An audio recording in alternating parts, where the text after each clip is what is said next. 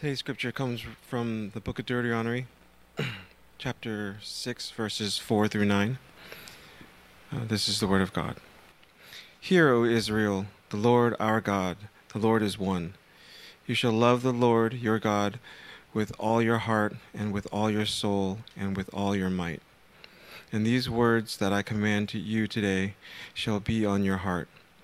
You shall teach them diligently to your children, and shall talk of them when you sit in your house, and when you walk by the way, and when you lie down, and when you rise. You shall bind them as a sign on your hand, and they shall be as frontlets between your eyes. You shall write them on the doorposts of your house and on your gates. This is the word of the Lord. As a children's and youth pastor for the past decade, today I want to share a message with you that's very near and dear to my heart. The importance of passing down the faith to the next generation and how we can do that. One of the persistent questions and worries I've received from parents over the years is I want my children to know Jesus. Again, the second part is always, how can I keep them in the church? Especially when they go off to college. And it's a question and a worry that I'm sympathetic to, especially now in a culture where more and more young people in America are checkmarking, with their religious affiliation, none. Right? And so, maybe you've heard articles about this, the rise of the nuns, right? Not N-U-N, but N-O-N-E. And as churches age out in America, many have faced an existential crisis about the viability of their church. And so it is a relevant issue. And so one of the ways to maintain a healthy church is to invest in the next generation. But the question becomes, how do we do that? Right? Several decades ago, and still in many corners of the church world, it was thought that in order to keep the youth in our churches, the best practice was to hire a hip, young youth pastor and create a youth group. Now, cross out the requirement of being hip, and that's why I've been employed for a decade almost, right? And to some degree, that makes sense, right? Bring in the professional who can relate the gospel to my kid or to the teen. I mean, if you think about it, we kind of already outsource our kids' education to schools and, various other activities, right, from coaches and tutors. Whether it's music tutors or, we put them in like AAU sports. We do this all the time. And I'd say within the last decade, there's actually been a shift that relying exclusively on the youth group or youth pastor has not had the desired effect to stem the trend of the nuns. Now, I know some of us might be sitting here and saying, hey, wait a minute. I had a youth group and a youth pastor, and they were really pivotal in developing my love for Jesus and the church and my faith. And I'd say, yeah, I have no issues with that, right? That was the same for me. One of your current pastors was my youth pastor, okay? Was my former youth pastor, and he was very much instrumental in my faith. So I do understand that, right? But the reality is, if you're in that boat, you're actually more of an outlier to the greater trend. You're actually more of an outlier, okay? And so, that is a grace that you've received. So, thank the Lord for that. So now, smarter people than me have researched and realized that for faith retention amongst the next generation, the single most important factor is, drum roll, is parents. Okay, I know that was probably a huge letdown. Okay, here you might have been expecting some new and exciting insight, but there's actually nothing new. It's the most obvious common sense piece of wisdom. Okay, great, fine. Okay, I knew that, right? But the question is, how do we as parents go about passing down our faith, right? I think that's actually kind of at the heart of these issues.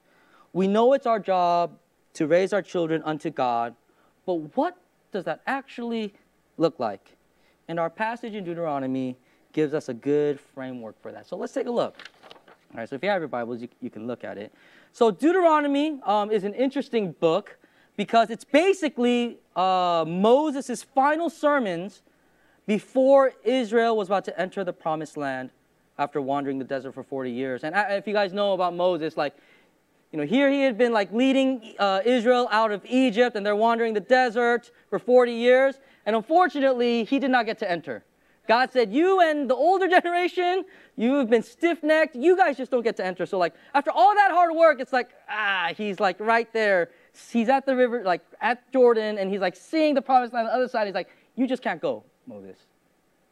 Right?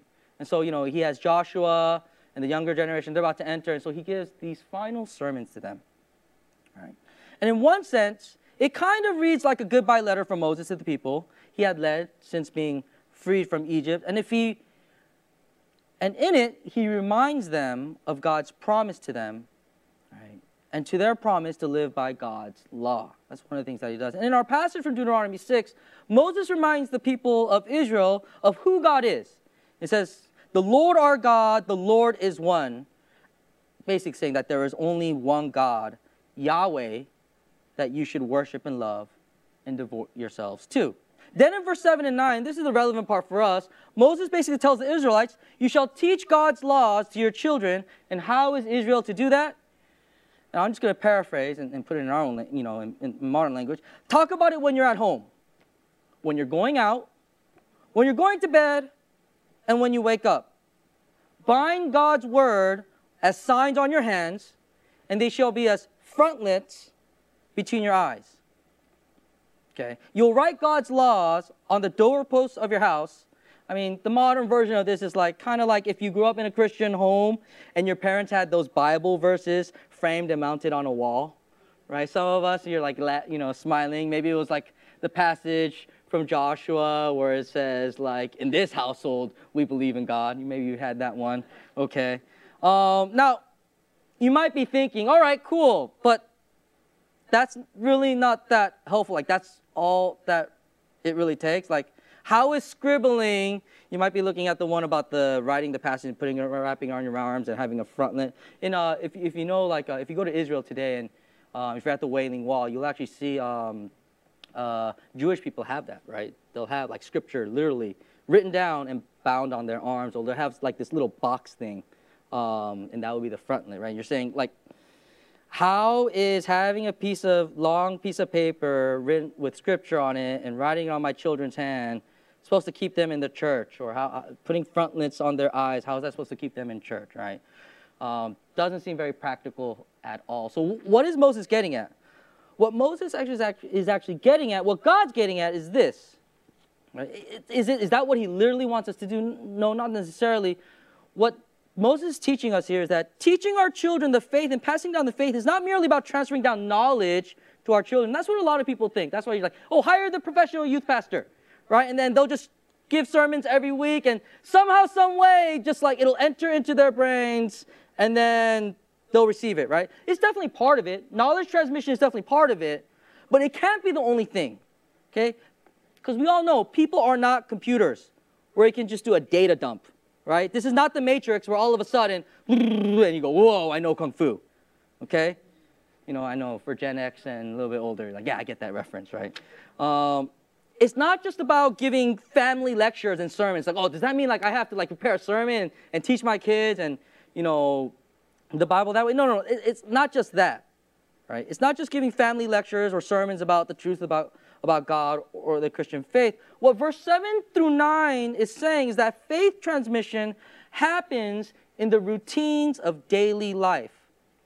That as families, as parents, we actually have to show our kids the faith and not just to tell them about it, right? Show, not tell. You may have heard that, right? Show, not tell. That we have to show them the relevance of the gospel bearing out in our living, in our daily living. That our children aren't just told what to believe in or why we just believe in it, but they have to see it and are taught it via our actions, right? When the virtues and values of the gospel influence our decisions and priority. So I know, it's like, it just gave you this concept. Okay, what does that look like? No, since parents have the biggest influence on their kids and their kids' lives more than any youth pastor or teacher, if you're a parent, your kids know, our kids know implicitly what you value, what we value. And if your value doesn't match up with what you say your value is, they can sniff out your BS. We all know this, right? If you're a parent, you know this, right? Your kids can sniff out your BS. And at the end of the day, they will chase the glory and values you really actually care about. Okay? Because we are not what we know, we are what we love. If you're a parent who loves sports and is engrossed in sports, it's highly likely one of your kids is going to end up picking up that sport because they'll either grow to love it or because they want to please you. Because all kids want to please their parents to some degree. Or if you're a parent who loves music, it'll be the same way. If you're a parent who cares about your kid's educational success, it's highly likely that your kid will care about their educational success because there will be daily reminders of these things. Now, I can tell you right now, I have a 1.5-year-old boy, his name is Toby, and there's a high probability he will like sports. Why? Because come every NBA season, Dad is watching basketball and talking about basketball almost religiously, okay? If he's a fish, this is the water he will be swimming in for the next 18 years, okay? But my hope and my prayer is that I will be intentional in making the water he swims in saturated in the gospel more than basketball. Okay. And so how do we practically then make the waters that our kids swim in gospel saturated? Okay. I'm just going to give a couple examples, right? One of the things is be quick to ask for forgiveness. Right? I think that's one of the hardest things about, one of the tenets of the Christian faith is what? Forgive and ask for forgiveness, right? Because he has forgiven us. It's in the Lord's Prayer, right? And so, your kids, our kids, that's a foreign concept. I mean, my son, it's funny, my son, right, when he bit me the other day, and I was like, ow, what are you doing? And he was shamed, ah, and I was like, oh, okay, all right. And he's trying to get away with it, right? It's a foreign concept.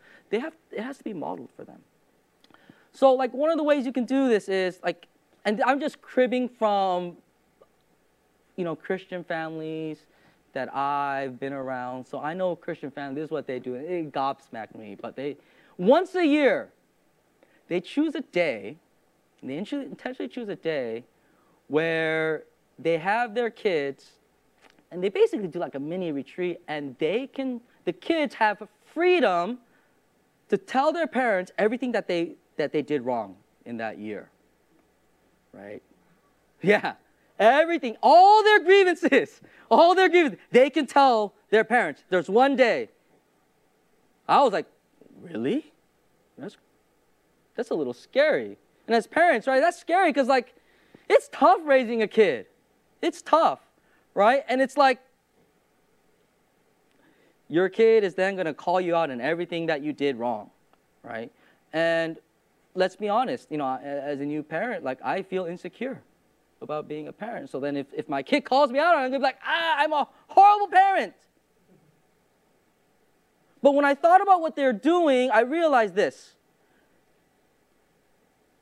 They are modeling and without telling them, but showing them that their security, identity is not in being a parent, but their security is being in Christ. That they can be forgiven. That even as parents, hey, I am weak, and I can be weak in front of my kids, so that they can see that they can be weak and seek forgiveness. Right? That's just one example. Other example, testify to God's work in your life, right? Maybe during family dinner, you can share about how hard your week was, and maybe you have a problem. And you don't want to share everything, right? Because, they're your kids. So you don't want to overburden them, but maybe you can say something along the lines of, oh, I'm having, daddy or mommy's having a tough time with a coworker. Can you please pray for me? Right? So then you're showing them, see, daddy needs Jesus too. Mommy needs Jesus too. Right? You're letting them enter into this relationship with you, this journey. Right? Asking for prayers is another wonderful way. Right? Other things you can do. Maybe you want to go on a family mission trip. I served in Thailand, and one of the things the missionaries always tells me is, I really want families to come. Right? So that the kids can see, not just like their own youth kids like doing ministry together, but they can see their parents and the other adults there together. Right? Deuteronomy 6:4-8 shows that if we want to be serious about passing down the faith to our kids, we as parents have to think about setting a gospel culture in our homes. Okay, I know I probably laid it a little thick. If you're a parent, you probably kind of want to tune me out because it probably feels like I wrapped a millstone around your neck and then just added another burden to your list of parenting duties when you already feel like you're drowning. But let me tell you this. Passing down the faith is not your burden to carry alone. I know a lot of times that's what it feels like, right? You have these messages like, parents, do your job! Just do your job, okay? It's all on you. What I want you to tell our parents today is, yes, you have responsibilities, but you are not alone. I think that's in my 8-year or in my almost decade of doing youth ministry, this is like one of the hard lessons I realized, like, oh, this is really hard even for me. How much harder is it from our parents? It's hard. You are not alone. Actually, the Bible never says for you to do it alone. You're never meant to carry this responsibility alone. Because something to remember about this passage is that even though this call to teach children falls on the parents in these verses, these sermons were not only addressed to the parents, but actually, if you think about it, these sermons, Deuteronomy is addressed to the whole nation of Israel. That the passing down of the faith wasn't just the duties of the parents. Yes, they were the primary initiators, but it was something the whole nation was to participate in. If Israel was to be a people and a nation set apart as God's people, it needed to develop its own culture and practices, especially as they were entering a new land with other people groups. That's what was going on. They needed a culture thick enough to resist the practices and the pagan practices of the other kingdoms. So for the latter generations, they couldn't learn to be God's people just from their parents. They needed the other members of the community to show them what it meant to be an Israelite, to show them the God who delivered them out of Egypt and why he was worthy of devotion. And so that means our children, not only do they need our parents, they need everyone else in our church. Right? And so actually this message isn't just for parents. Actually, this message is for everyone inside a church. The other members of the church are just as valuable. Whether if you are a recent college grad, a single young adult, or an older single adult, the children's pastor, other families, or maybe you're an empty nester. We need you all. It's an all hands on deck type of thing. Why? Because they need to see other credible sources of faith being lived out. Because for any parent who has parented a teenager, and for anyone who has gone through the teenage phase, everyone probably remembers what it was like to be a teenager, you end up tuning out your parents, right? You end up tuning out your parents. Not because teenagers hate their parents, but because when kids are on their way to adulthood, they are figuring out who they are apart from their parents. It's just a natural development stage. And faith is the same way.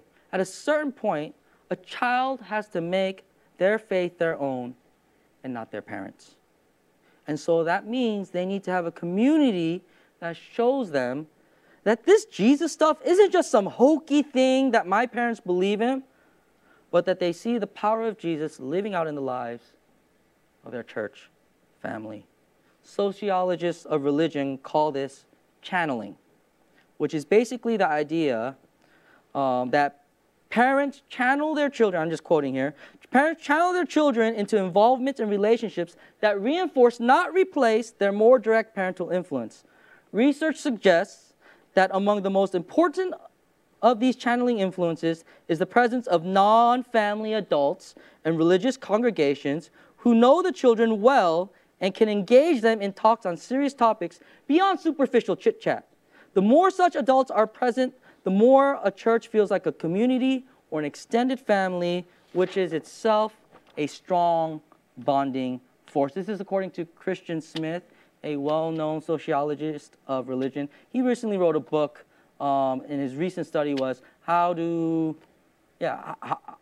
what are the best practices in terms of passing down the faith? And this is what he realized. In other words, our kids need hooks to remind them of the love of Jesus.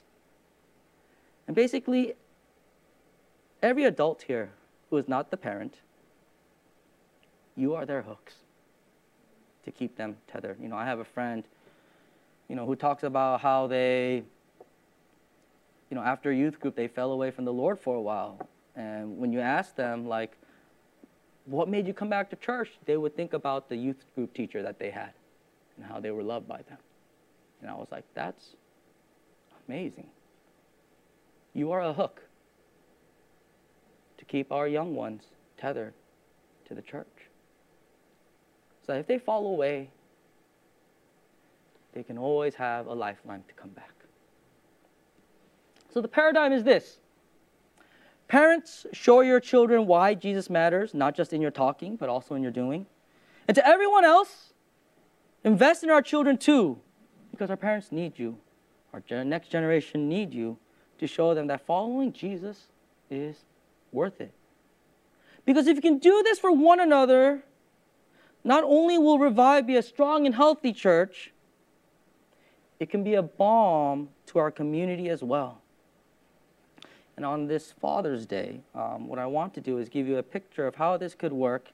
And it comes from a New York Times opinion piece for Father's Day by a guy named Esau McCauley. Maybe you've heard of him. He's formerly an Anglican pastor and now an associate professor of New Testament at Wheaton College.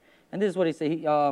In the article, in his piece, he talks about how growing up he was never fond of Father's Day because he grew up without a dad because his dad was in prison. So he only had a single mother to raise him.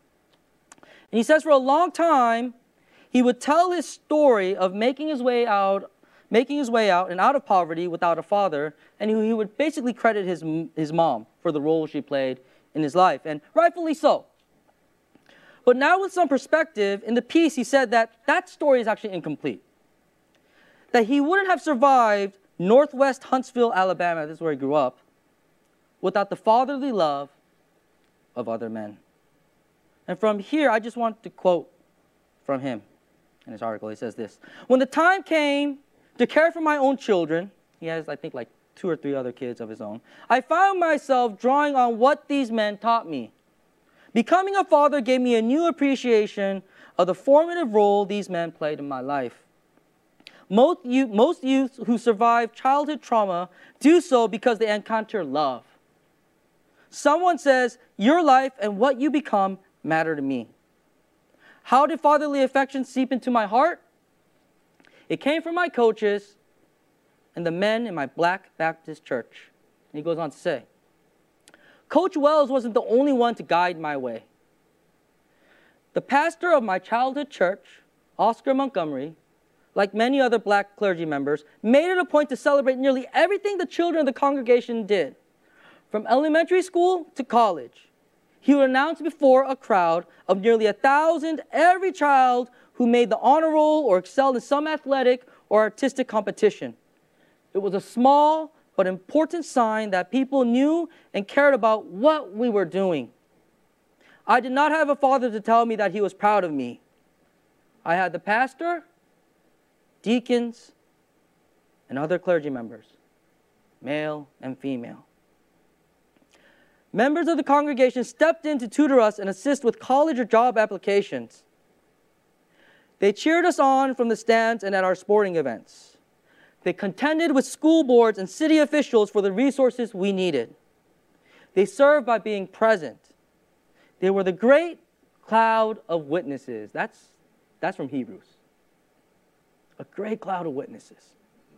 Their attention soothed, even if it couldn't eliminate the pain of my father's absence. I now have 4 kids who flood me with presents and draw fair to middling images of our family on white computer paper every June. Father's Day is as ordinary to them as Christmas or Thanksgiving. And I am grateful to the many black men who showed me how to be their father.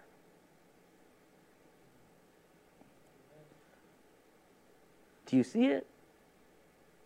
Even though Pastor Macaulay didn't have a father, he had fathers and mothers, aunts and uncles in the church. And I'm going to guess one of the reasons he loves the church, why he even went into ministry, is because of the culture of grace and mercy and love of Jesus that he found from his mom, who would go to church, and the people of the church itself. They were his great cloud of witnesses.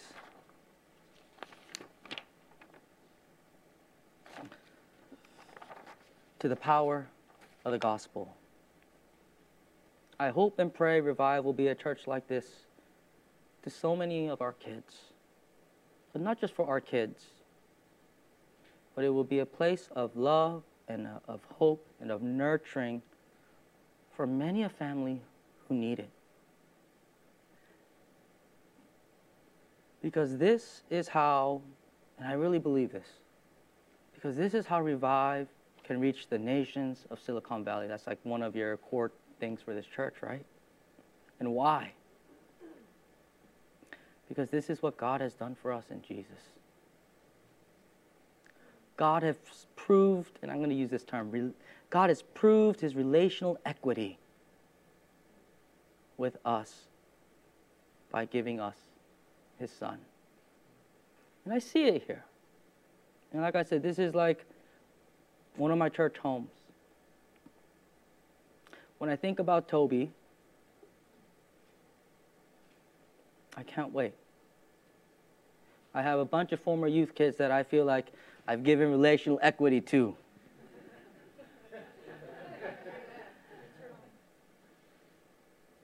And my hope is it'll be reciprocated to my son.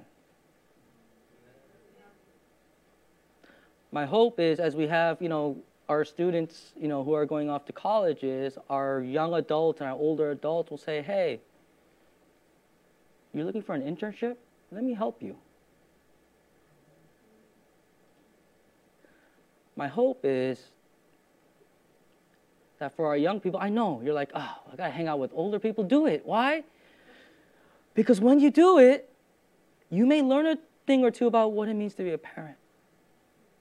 And maybe our older adults will pass that on to you. So that when you're raising a kid, you'll be like, okay, this is what I remember some of our church members doing. And then when you're struggling, you're like, I don't know, and you're crying, and you're like, I'm a horrible parent. You'll call them, the empty nest, and you'll be like, I need help. And they'll offer you grace. Because at the end of the day, the church is a family. We live in a city that's very lonely, where the bonds of community are frayed so much, especially post-COVID. But man, can you imagine what we could do if we really took steps of faith to build up relational equity with one another?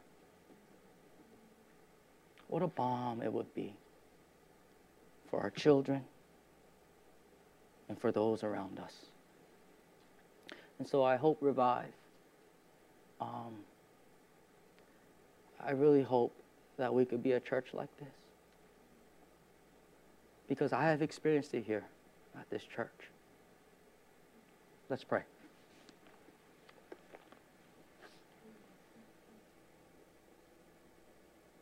Father in heaven, thank you. I thank you for all the fathers and the mothers who have raised their kids it's not easy, oh Lord. And I sympathize with them. And I pray, Lord, that, Lord, they would know they can come to you as the Father who knows and understands and sympathizes with them. And I pray, oh Lord, would you send our fathers and mothers, other people, whether it's a high school kid or a empty nester or other young adults, to say, hey, I will help pick up the slack. Lord, I pray that for our church, that we would, Lord, love our children and offer them, and that we could offer our children a place where they can call this home.